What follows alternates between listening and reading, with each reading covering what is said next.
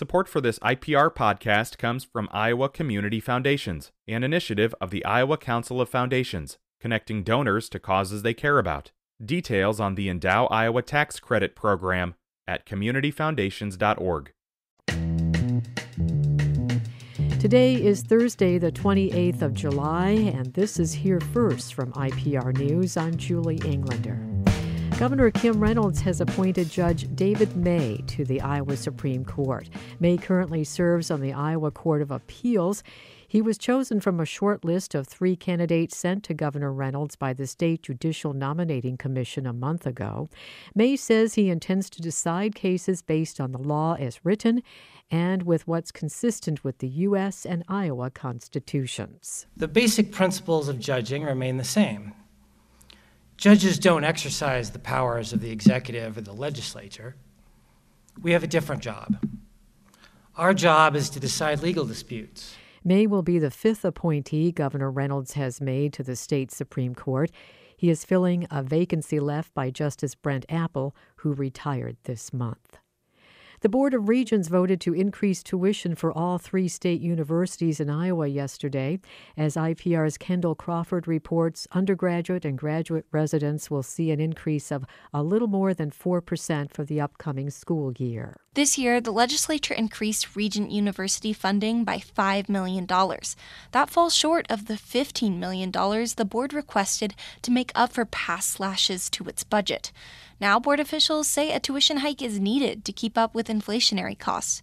Iowa State University student body president Jacob Ludwig says he's concerned about how it will impact low-income students. I know a lot of students out there that, are working 30, 40 hours a week on top of trying to be a student, and every cent matters. Students will be paying at least $300 additional in tuition. The universities will also increase student fees.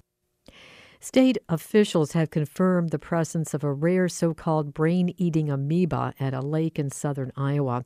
The state says the Centers for Disease Control helped confirm the presence of Naegleria fowleri at Lake of Three Fires in Taylor County. Earlier this month, a swimmer from Missouri died after developing a brain infection caused by the amoeba. Officials say the amoeba is commonly found in fresh water, but it only causes brain infections in extremely rare cases, such as when water goes up the nose and reaches the brain. The State Department of Natural Resources says it will reopen Lake of Three Fires today and will post signs warning swimmers about the presence of the amoeba.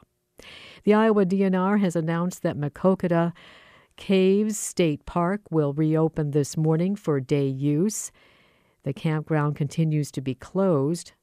The Eastern Iowa State Park has been closed since last Friday when 3 family members were shot to death and the alleged gunman died of a self-inflicted gunshot wound, according to the Iowa Division of Criminal Investigation. The investigation is ongoing. A spokesperson for the DNR says the agency has designated an area by the entrance sign for people to place items in memoriam for the victims. Campers who had reservation through this Sunday have received a refund. State health officials are reporting an increase in the number of reported positive COVID-19 tests in the past week. As of yesterday, they're reporting more than 7,200 positive tests in the past 7 days. That marks an increase of more than 600 tests from last week as the highly contagious Omicron BA.5 subvariant circulates throughout the state. However, federal officials say 249 Iowans are hospitalized for COVID. That's a slight drop from last week's number. 22 of those hospitalizations are in the ICU. This is Here First from IPR News. I'm Julie Englander.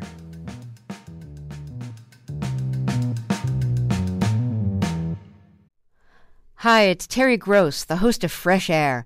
We bring you in-depth, long-form interviews with actors, directors, musicians, authors, journalists, and more. Listen to our Peabody Award-winning Fresh Air podcast from WHYY and NPR.